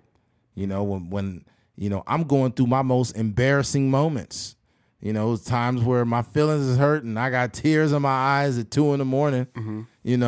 And I called my buddy back in the day, and I don't know what back in the day is, 2008, 2009. Then another time was probably like 2010. Just bouts of me being depressed over, the type of relationship you're in or how you're being treated or what's going on. Mm-hmm. And you got somebody on the other end that's listening to you. Yeah. Here's the thing I find funny. What I find funny about men is men act like they don't cry when they get their feelings hurt. Yeah. Men act like they are so tough when they get out of a relationship or they get cheated on or they get broke up with. Nigga, I cried. Okay? Mm-hmm. My feelings was hurt. Mm-hmm. I got out of it, but in the moment, I was hurt. Yeah. I'm thankful that I allowed myself to feel because it made me smarter, but there's so many men that will sit back and act like they're okay and drink 4 bottles of Patron instead of cry. I'd rather not put poison in my body and cry than almost fucking kill myself of alcohol poisoning. Yeah. And then not only that, you're suppressing the emotion instead of actually allowing yourself to feel. Yeah. I think that along with the idea of like doing what you need to for your own mental health, whether that's going to therapy, whether that's, creating a routine for yourself, breathing exercises, yoga, anything like that. That's the at the forefront of mental health awareness, right? The stuff you need to do for yourself. But I think that you as a person that's supposed to be aware of mental health or celebrating this month, or observing this month, I won't call it celebration, but observing this month, if you aren't being conducive to other people's mental health, then the whole narrative falls flat, right? So before we were talking about a guy like Pete Davidson, right? If he is, a person that is speaking to Kanye West, like, hey, I battle with a lot of things too. I see a therapist, and this has been helpful for me. I can get you, to a good place like I am. But at the same time, you're telling a guy like Kanye West who has mental health issues, I'm in bed with your wife. You getting his name tattooed, or you getting the kids' names tattooed. That's ridiculous. The daughter sitting on your lap when you're in the golf cart, all this type of stuff. And for anybody that's ever been through, anything in life, and you've seen something that makes you frustrated or anxious or whatever, what that can do to just the average person's mental health. So, let alone a person that is already dealing with a bunch of different things, that has taken pills for this, for different things, and has spoke about it in his music and his personal life and stuff like that. So I just think for us to be aware of ourselves is great. Do your thing, go to therapy,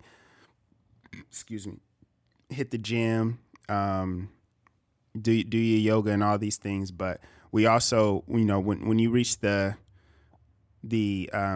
I guess the highest levels of self-awareness, it also requires you to be mindful of the people around you. It can't be a thing where you supposedly just looking out for yourself and not for other people. Because I think a lot of people are mental health advocates in theory and not in practicality. And I see a lot of people out here, the same very liberal person that has like hashtag mental health awareness in a bio is the same person that is happy that Kevin Samuels is dead. And I think that's like you're contradicting yourself. You're being a hypocrite when you're doing that. So that's my spiel. Yeah, man. I just think, I don't have a million things to say. I just think we need to stop acting like we really care about mental health and not doing things that are proactively pushing us forward. Mm-hmm. A lot of us will have the conversations about mental health, but it's just surface level shit. Like the same person that'll have a conversation about mental health will still be displaying trauma, having trauma responses to things and not even knowing why they're doing them, mm-hmm. Being toxic and whatnot. And these are the people at the forefront of having those conversations. Mm-hmm. So we have to start really living in a world where people are exercising things that are beneficial for their mental health instead of just fucking talking about it. Mm-hmm. And when you actively are, when you're actively doing things that help your mental health, you see how many people are not doing the work. Yeah. Some of the worst people that I know are like have been in therapy for X amount of years, right. Or, you know what I mean? And it just is kind of like makes you scratch your head. But I think even therapy is great and it does work. But it's a very proactive thing. It's like you can go to the gym and you can get huge gains. You could get if you want a 6-pack, you get a 6-pack. If you want to, increase the size of your biceps, all these different things, it works. But you can also go to the gym and just walk on the treadmill for 30 minutes on an extremely low level, and you could burn like 20 calories, and then you can leave the gym in the same amount of time. So right. I say that to say it's a proactive thing. It's not like you are just showing up to therapy, and then when you leave, you just out in the world, not necessarily practicing the things that you learn in therapy. Yeah. And I think that's what happens a lot. Like, and some people have a lot to unpack, and they think that they can just go like once a month, or they think they can go like once every other month, or when they're feeling bad or whatever. But in reality, you gotta be consistent, in going to these things or in doing whatever it is. If the gym is therapy for you, or if whatever meditation is therapeutic for you, it's a consistency thing, because when these moments do arise when you're sad or depressed or anxious or frustrated or angry, you need the proper rhythm in your life in order to combat these things. You know what I mean? So that's a fact. Mm-hmm. I think things like, as far as for me, I think that going to the gym is great for anyone. And only reason why is because the human body was meant to move. When you sit down in your depression or whatever you're going through and you're just sitting there, you're just letting it fester. Like you're not doing anything to, like when you physically exhaust, like it physically exhausts your body of just a lot of sweat and burning a bunch of calories, and you sit down, it allows you to decompress. And when you decompress, you can sit there and it's easier to think. Mm-hmm. And not only does it give you health benefits, but it allows you to really decompress from the shit you're going through. Yeah. How can you ever decompress by drinking alcohol? Yeah. You never, all you're doing is you're not decompressing, you're suppressing when you drink alcohol. For sure. One of the things that I've learned recently is like literally just to breathe. Because what happens a lot of times, like when you feeling some type of way, you feeling anxious or angry, whatever the case may be, you stop breathing, one, or your breath is shorter. But if you're just able to focus on your breath, you can calm your heart rate down. You could kind of like lower your emotions, because you got to think it's this cycle, right? What you're thinking, how it affects your body, and then back and forth. So, you know, if you see, say you come in the house and your girlfriend is cheating on you or something like that, or you're getting triggered by whatever is happening in the world or whatever the case may be, or you're getting triggered by some thread you've seen on Twitter. It's all this it's like the cyclical thing. The thing that you're seeing, how your heart rate is going, and then you're getting frustrated at the heart rate, or getting anxious about how fast your heart is beating. And you just like, you know what I mean? But if you're able to just recognize, you know, your breathing patterns, and then just take a deep breath, like, you know, that could literally work wonders for. That's gotta be tough though, coming home and seeing your girlfriend cheating on you in the action of doing it. Mm-hmm. I'll be like, you ain't never gave me head like that. What the fuck? If your girl, if you cheating and giving better heads, that's out of pocket. You ain't never gave me head like that, man. Where's my gun? You can't be like cheating and doing extra stuff on. That's fucked up. Person. That's not cool. You ain't never threw it back like that, man. Damn. Or you cheating on your wife with another female, but you giving her 30-minute dick, but you giving your wife's 5-minute dick. That's not cool, dog. Dang, that'll be all bad. Yeah. Your wife come in there, you in there giving the lady head and shit. Like, not in my house. I'm the only one getting head in here. I'm calling the police. That's crazy. I wonder I'm pretty sure that's probably happened to someone before. Mm-hmm. They go in there, they see somebody cheating with their husband or wife, and they just call the cops. Because they scared of probably what they would do. Probably shoot somebody. Oh, yeah, that's a good point. That's true. Or they just want somebody to get out. True. Bro, there's some good women out there that they probably decent women and faithful and go to church and all of that. But them is the same women. If you cross them, they will fucking kill you. Mm-hmm. They'll be like, I believe in my Lord and Jesus Christ, but I will kill somebody. What they say is nothing worse than a woman scorned or something like that. Yeah. I'm telling you, it's some women out there that are truly decent, but it's a dark, very sinister side if they get crossed. Yeah. Yeah, for sure.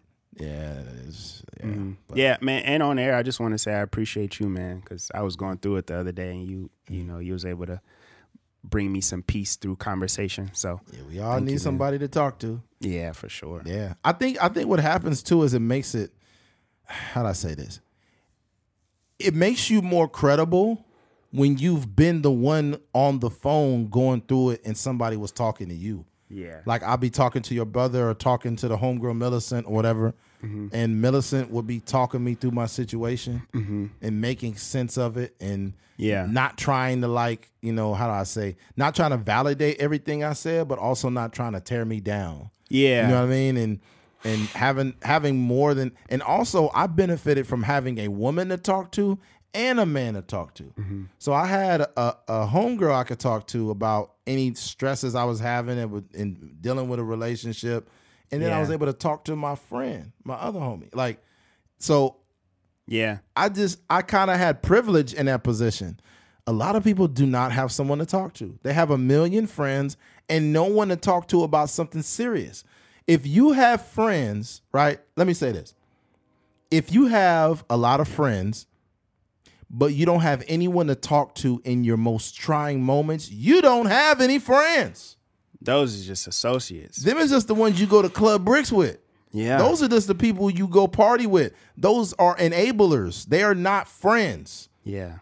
Like, a friend is somebody that in your lowest, darkest, most fucked up moments, that person is right there and you could call them at 4 a.m. if you have to. I don't give those privileges to everybody, but I'll be like, hey, Keith, call me anytime. Hey, Desmond, call me anytime. Everybody else, fuck you. That's facts. Nah, yeah, that's that. Yeah, it's so crazy when you think, and even in that situation, somebody else had called me, and I guess even with that information, I was very particular because there are people that will just be like, "Oh, you good, bro," or just give you that just are not being empathetic at all. Yeah, and you just got to be mindful of who you share, those type of things bro. with. When I become very successful, I will have 2 phones. I will have I will have a phone that's general, just a general phone. And then I will have another one that is strictly for business.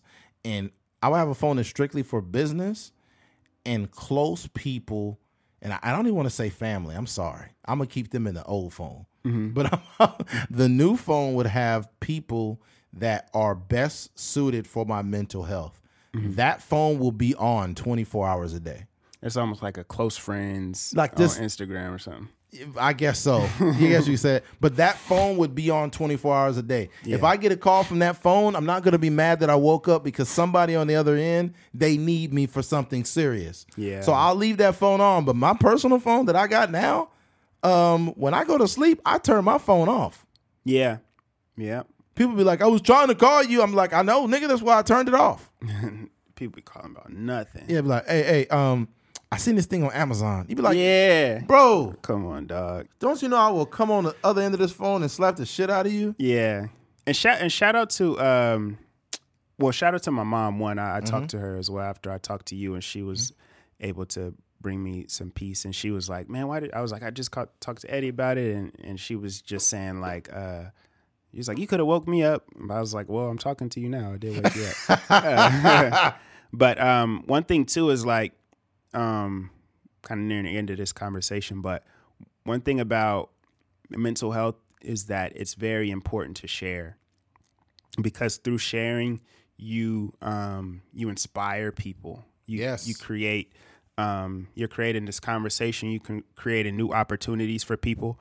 So with me, I was kind of the first person to kind of step out and start going to therapy. And I originally went because I had a lot of anxiety around alcohol, and it physically hurts sometimes to be like in certain situations where people are drinking, and I just started to feel terrible in specific situations. So I just took it upon myself to go get that handled, and I have tools and stuff now to where I don't have to experience that no more. But I made it a point to tell people, just casually, like, yeah, I'm actually going to therapy right now. Right. Or I'm on my way to therapy, or, I've been going to therapy for X amount of time. And then from that, my sister randomly hit me up one day. And she like, hey, who's your therapist? How can I get in touch? Boom, I shot her the information. I hit up my guy and told him about it. And then from there, my mom started going. And then from there, one of my cousins was dealing with a bad breakup, and on multiple occasions, and he started going, and then my aunt started going, and it's just like this just avalanche of people just kind of working on themselves. And I just say that to say, like, it's important to share your truth, man. Yeah, because you never know who it can help. Yeah, and the thing about it too is, even on this podcast, I think that it's important for, especially as men, to basically be very transparent on this podcast. Like when I say things that may not put me in the best light, like I've cried over women before and been depressed because of relationships. Yeah. And people will be like, oh, man, you got to man up. You know what? I know that I'm better off than you are because you're a fucking liar. I know that you cried. I know that you were depressed, but you too much of a coward to admit it. And that's the difference between not only me and them, but the fact that I'm saying this so you don't have to feel bad about your situation. Yeah. Because me and Keith actually talk to a decent amount of people on a weekly basis from this platform, and they don't have to feel bad about how they feel. You're a human being. It is completely fine that you've been through these situations as a human being or as a man or a woman, and it's okay. Yeah. And think about how helpful you can be to the world and the people around you if you're in a great space. Yes. Right? Like if I'm a person that, hadn't been in therapy and hadn't done all these things, hadn't developed myself, hadn't been working on myself, the type of advice and information I can offer anyone is minimal. 100%. I do it a lot, man. Like I'll see one of my friends, and these are people that haven't necessarily experienced the level of, work that I have on myself. And they'll be like, man, I was in this situation. My girlfriend just broke up with me. But I just held it in. I couldn't even cry. And it was only years later when such and such happened. I'm watching this movie and I'm just crying my eyes out. And, I see posts like that and I'll shoot him an inbox. I'll comment under the thing like, bro, it's okay to cry. Just kind of offering even that type of piece to somebody, like from man to man, is very important. Because a lot of times we be thinking like it's we too grown to cry, or we got to man up, or we don't really have a safe space. So I just feel like, in those situations, I'll be trying to provide. Obviously, we do it on a podcast, but not everybody listens to the podcast. So like, if I'm talking to you on a personal level, and even some people they'll kind of put an asterisk by a conversation. So they'll be like, yeah, man, the other day, I ain't gonna front, man. I was, don't look at me weird when I say this, but I cried during such and such. And I'm like, bro, you don't even have to put a caveat in front of none of that. Like, you good with me? Like, cry. It's okay to cry. It's okay, man. Like, and it's just, I don't know, man. It's wild that it's 2022 and men still haven't grown out of the false masculinity thing. Mm-hmm. And I'm just like, come on, man. That's to me, that's fake masculinity. Mm-hmm. When, you basically bottle things in and be like, look, man, don't nobody care about your feelings. Don't nobody give a fuck. Just go to the bar, get you some drinks, and just chill with your boys and just leave it inside, bro. Trust me. Don't even tell nobody. I'm like, bro, you're asking someone to kill themselves. That's what you're asking them to do. Yeah. You're asking people to kill themselves, not even from a literal sense, but inside your ass is fucking dead. Because you can't even decompress or express yourself because you think that's being a man. Yeah. You know how many generations of men have been destroyed because they can't even fucking express themselves? A lot, yeah. And by the way, I'm not saying that men need to be emotional. I'm saying men need to have emotions. Yeah. Having emotions is a natural, real thing. So when you suppress something that's natural, that's almost like dehydrating yourself. Like I ain't drinking no water. Water is for pussies. I ain't drinking no water. You know what? That's a real thing. Mm-hmm. Remember in the movie, Remember the Titans? Mm-hmm. He's like, leave that water alone. Water makes you weak. Water makes you weak. And that's an old beat down narrative. Yeah. But in the coming years, we've seen how many people were dying from dehydration during summer football practices. Yeah. Dumbass old coaches talking about water makes you weak. No, I need it to survive, you fucking idiot. This is essential to my body. Bro, when I was in high school, my junior year, there was a couple teenagers that summer that died, including the left tackle for the Vikings, Corey Stringer. He fucking died. Mm-mm. And he died of like heat stroke or some shit or dehydration. And it's like, after that, all the shit changed. They started making sure we had mandatory water breaks. People, mandatory. They made sure we drank water, and even when we was in practice, like waiting, coaches would walk by with water bottles. Making sure you drink it. Making sure you drink it. Open your mouth, and it's not even a hey, you thirsty? It's like Yeah. Yeah. What the fuck was that? You heard that? Yeah. Mm-hmm. Somebody listened to the podcast through the vents. That was weird. Maybe the pressure. You know what I hated when coaches used to do, and I used to be like, "Come on, dude, what the fuck?"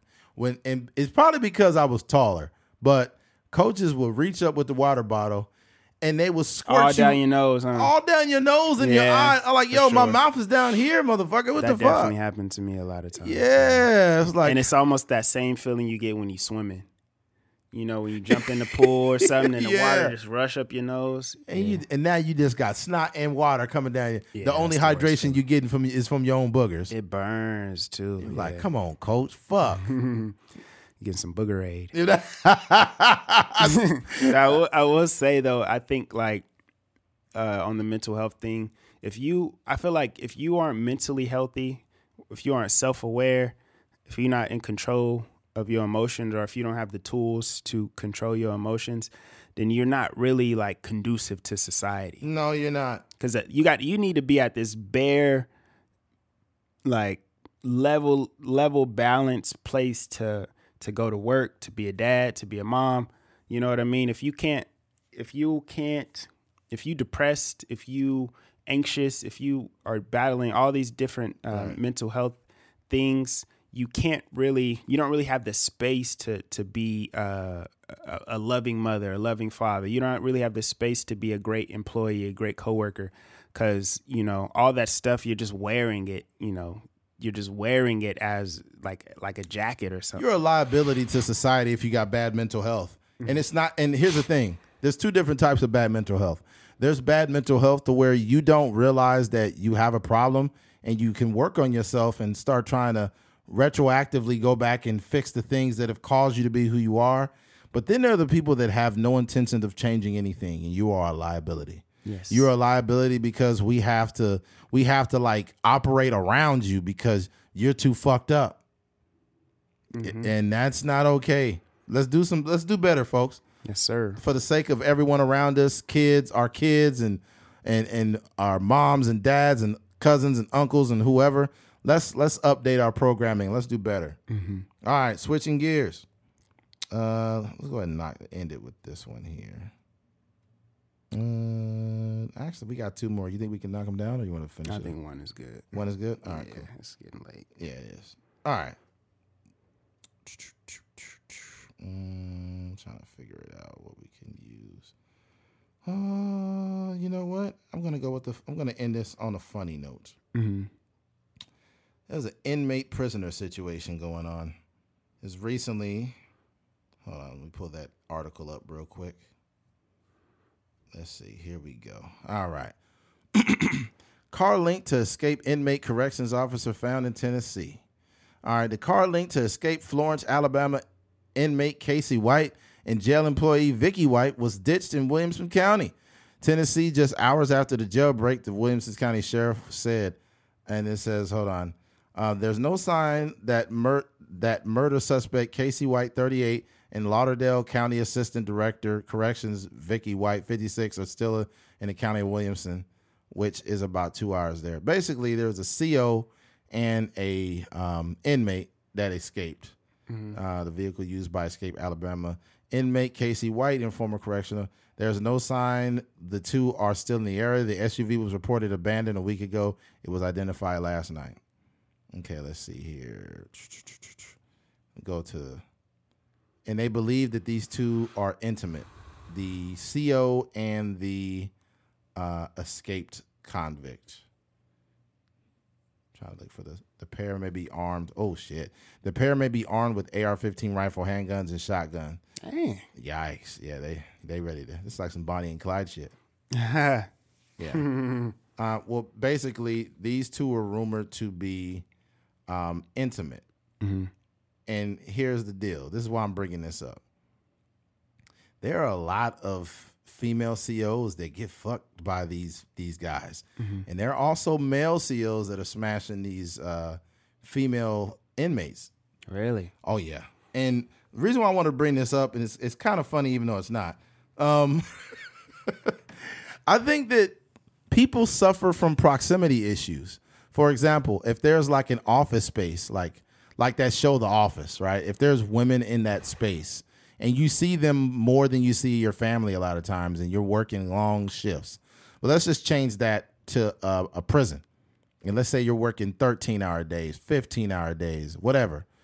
And then when you go home, you're tired. So you're probably not getting enough social, I don't know, like there's not enough social outlets for you outside of your job because your job is consuming so much of your time, right?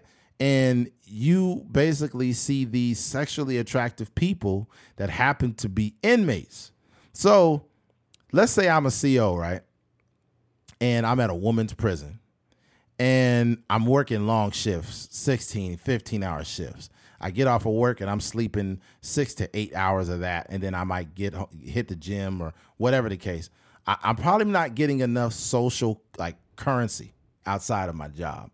But when I go to work, I keep seeing this girl with giant breasts and a big old booty, and she's fine. She may be there on murder, right? But she's fine as fuck, right? And to make matters worse, she's trying to give it to you, and you're like, hey, go in your cell. Go in your cell right now. I'm not going to put your titties away. Get back in your cell right now. Get back in your cell. And here's the worst part. Like, I just like women in general of all cultures, but I really do like Mexican women too. So imagine if I'm working all these hours and then Linda Garcia is over there, small waist, thick as hell, long hair, fine as fuck. I might end up fucking inmate -7QWQZAKW. Right?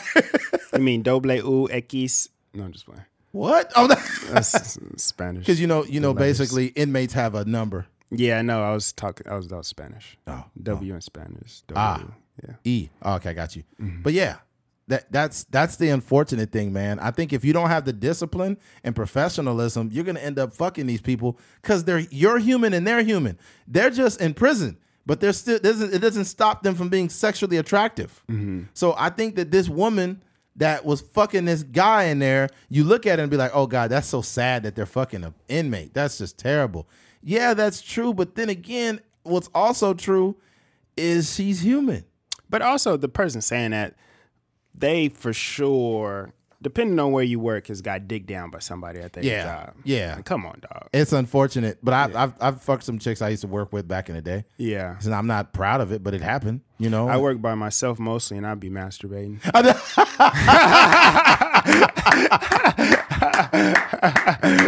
Oh, this guy is crazy. Oh my God. Yeah, that's nuts though, man. It's just one of those things. It's just like anywhere else. And there have been female COs that have gotten pregnant, like legitimately pregnant by inmates. And it's, oh man, that's crazy. It's so crazy. It is just like, for me, the way I see it, sometimes you ever seen somebody off first glance and you like, nah, they cool, but I wouldn't really talk to them. And then 2.5, maybe not even that long, maybe like 3-4 weeks in, you're like, dang, she kind of look cool. Like, you know what I'm saying? Her lips is, her lips. Because you're around her too much. Yeah, you just seeing her more. You looking at the details. Her charisma. You're a victim of proximity. Yeah. You work with these women and they start to become more sexually attractive. They start to become better options because you're around them the most. But trust me, fellas, don't do it. Don't do it. Leave them alone. I don't care if they're single. Don't do it, because you have to see them every day at your job now. Yeah. Supposedly, this is like a different conversation, but Zendaya and Tom Holland, like I guess the directors of Spider-Man and Disney and stuff, warned them not to date or whatever, but I don't think they listen. But imagine them breaking up, they have to be in the movie together. Yeah. And that could get tricky. But yeah, especially like you said, it just never works out, bro. Even if it's a friend with benefits, if it's a real relationship, whatever the case may be, it's always going to end on a sour note, and then you got to sit and see that person every single day. And here's the thing. I don't want to get too graphic, but it's the truth. Just because people go to prison doesn't mean they don't have deep sexual urges. Mm-hmm. You know, we heard the story recently how a trans woman got 2 women pregnant in a female facility. Yeah. So it's like that WAP hit different, boy. It's like they didn't at that moment. They didn't see that the person was trans. They just seen that person had a penis and they needed some penis. That's crazy. Yeah, and you're in jail when you're a correctional officer. You're in jail with these. Yeah, you're in there with these people. Yeah, you're there only a few hours less than them on a day-to-day basis. And here's the thing: it's different because in the free world, you don't have a bunch of women trying to seduce you. You have a bunch of women that you have to pursue. Mm-hmm. Think about this. This is how men fuck up and start fucking these female inmates. In a prison setting, if you're a CO in a female prison, you have a bunch of women, a lot of them being sexually attractive, nice asses and shit, and they're trying to seduce you. Yeah. On a daily basis. Yeah. And it's bad, and it's very very overt, and it's very fucking obvious. Even probably the most butch female in there. Yeah. Because you know how niggas will go to prison and then they be gay for like 2 years and then they hop out and then, you know, they kind of suppress those gay urges. But I'm sure it's the lesbian that would never in the free world ever, you know, mess with a dude, probably be in there looking at them correctional officers some kind of way. Hey, what's up? He'd be like, Linda, if you don't go back in and sit there, sit down over there. Ain't you a lesbian? She got a whole little mustache and everything. You'd be like, oh man, no, you can't do this. Yeah. Yeah, but yeah, I just think it's a different ball game because you have women that are incarcerated, some probably for long sentences, and especially if you're a decent looking dude and they're doing that, it's gonna get. If you get weak and you don't have discipline, you will end up smashing one of those girls in the prison. Yeah, and then they're gonna tell somebody about it, and then they'll be like, "Well, I won't tell nobody if you smash me too." Yeah. So now you got a bunch of girls blackmailing you to smash them. That's crazy. That's crazy. Now you done smash half the freaking inmates in there. This it all starts and ends at discipline. Yep. Like, yeah, and that's. I mean, we didn't get into it, but you talk about the contract, these personal contracts you have with yourself. Mm-hmm. Where all we have in life is our word. That's right? it. You know, and I think in these type of situations, it's like, bro, you signed a contract on to be a correctional officer. Mm-hmm. You just got to do your due diligence and make sure you put yourself in position not to take advantage of those situations. And sometimes it's just like. Say, I know people that like maybe aren't on Instagram at all. Like they don't even have an account. And that's probably because they know if they do have an account, they'll slide into DMs. They looking at women and stuff like that. So sometimes we have to curate our life to where it rids ourselves of even the option of doing certain things. So if you're a correctional officer or whatever job you're at, it may be a thing where you're not even communicating with women in certain settings. Like, you obviously you got to communicate with women at your job, but if maybe you solo in the break room or something like that, you may just, nod your head and move on. It's that show Orange is the New Black. I'm not sure. I was watching Orange is the New Black before it was cool. Mm-hmm. Like when it first came on Netflix, I was like, yo, this is cool. Mm-hmm. And I told people about it. They was like, nigga, you watching that show with all them girls in jail? I was like, yeah, it's a good show, man. Yeah. But I didn't catch all the newer seasons, but on the older seasons, it was a CO. He seemed like he was a decent dude, but he got weak. He was in there smacking him? He was smacking one of those inmates in there, and he got her pregnant. And they blamed it on a different CO, and basically said that he had sex with her when it wasn't his baby. And I think the dude ended up going to like a different prison or something. Dang, that's cold. Yeah, I get it, man. Like, we have urges as human beings. I think that's, for me, the place I want to be in life is just like superb discipline. You know what I mean? Like just whether it's like consistency with certain things or, you know, just discipline and whatever it is, like dating or whatever the case. Honestly, if I was a CEO, let's say I was a new CEO, and then I go, I'm at a woman's facility, and I see like 5 women that are like, they didn't change their uniforms up where they super tight, and the girls like coming by me like licking lollipops and stuff.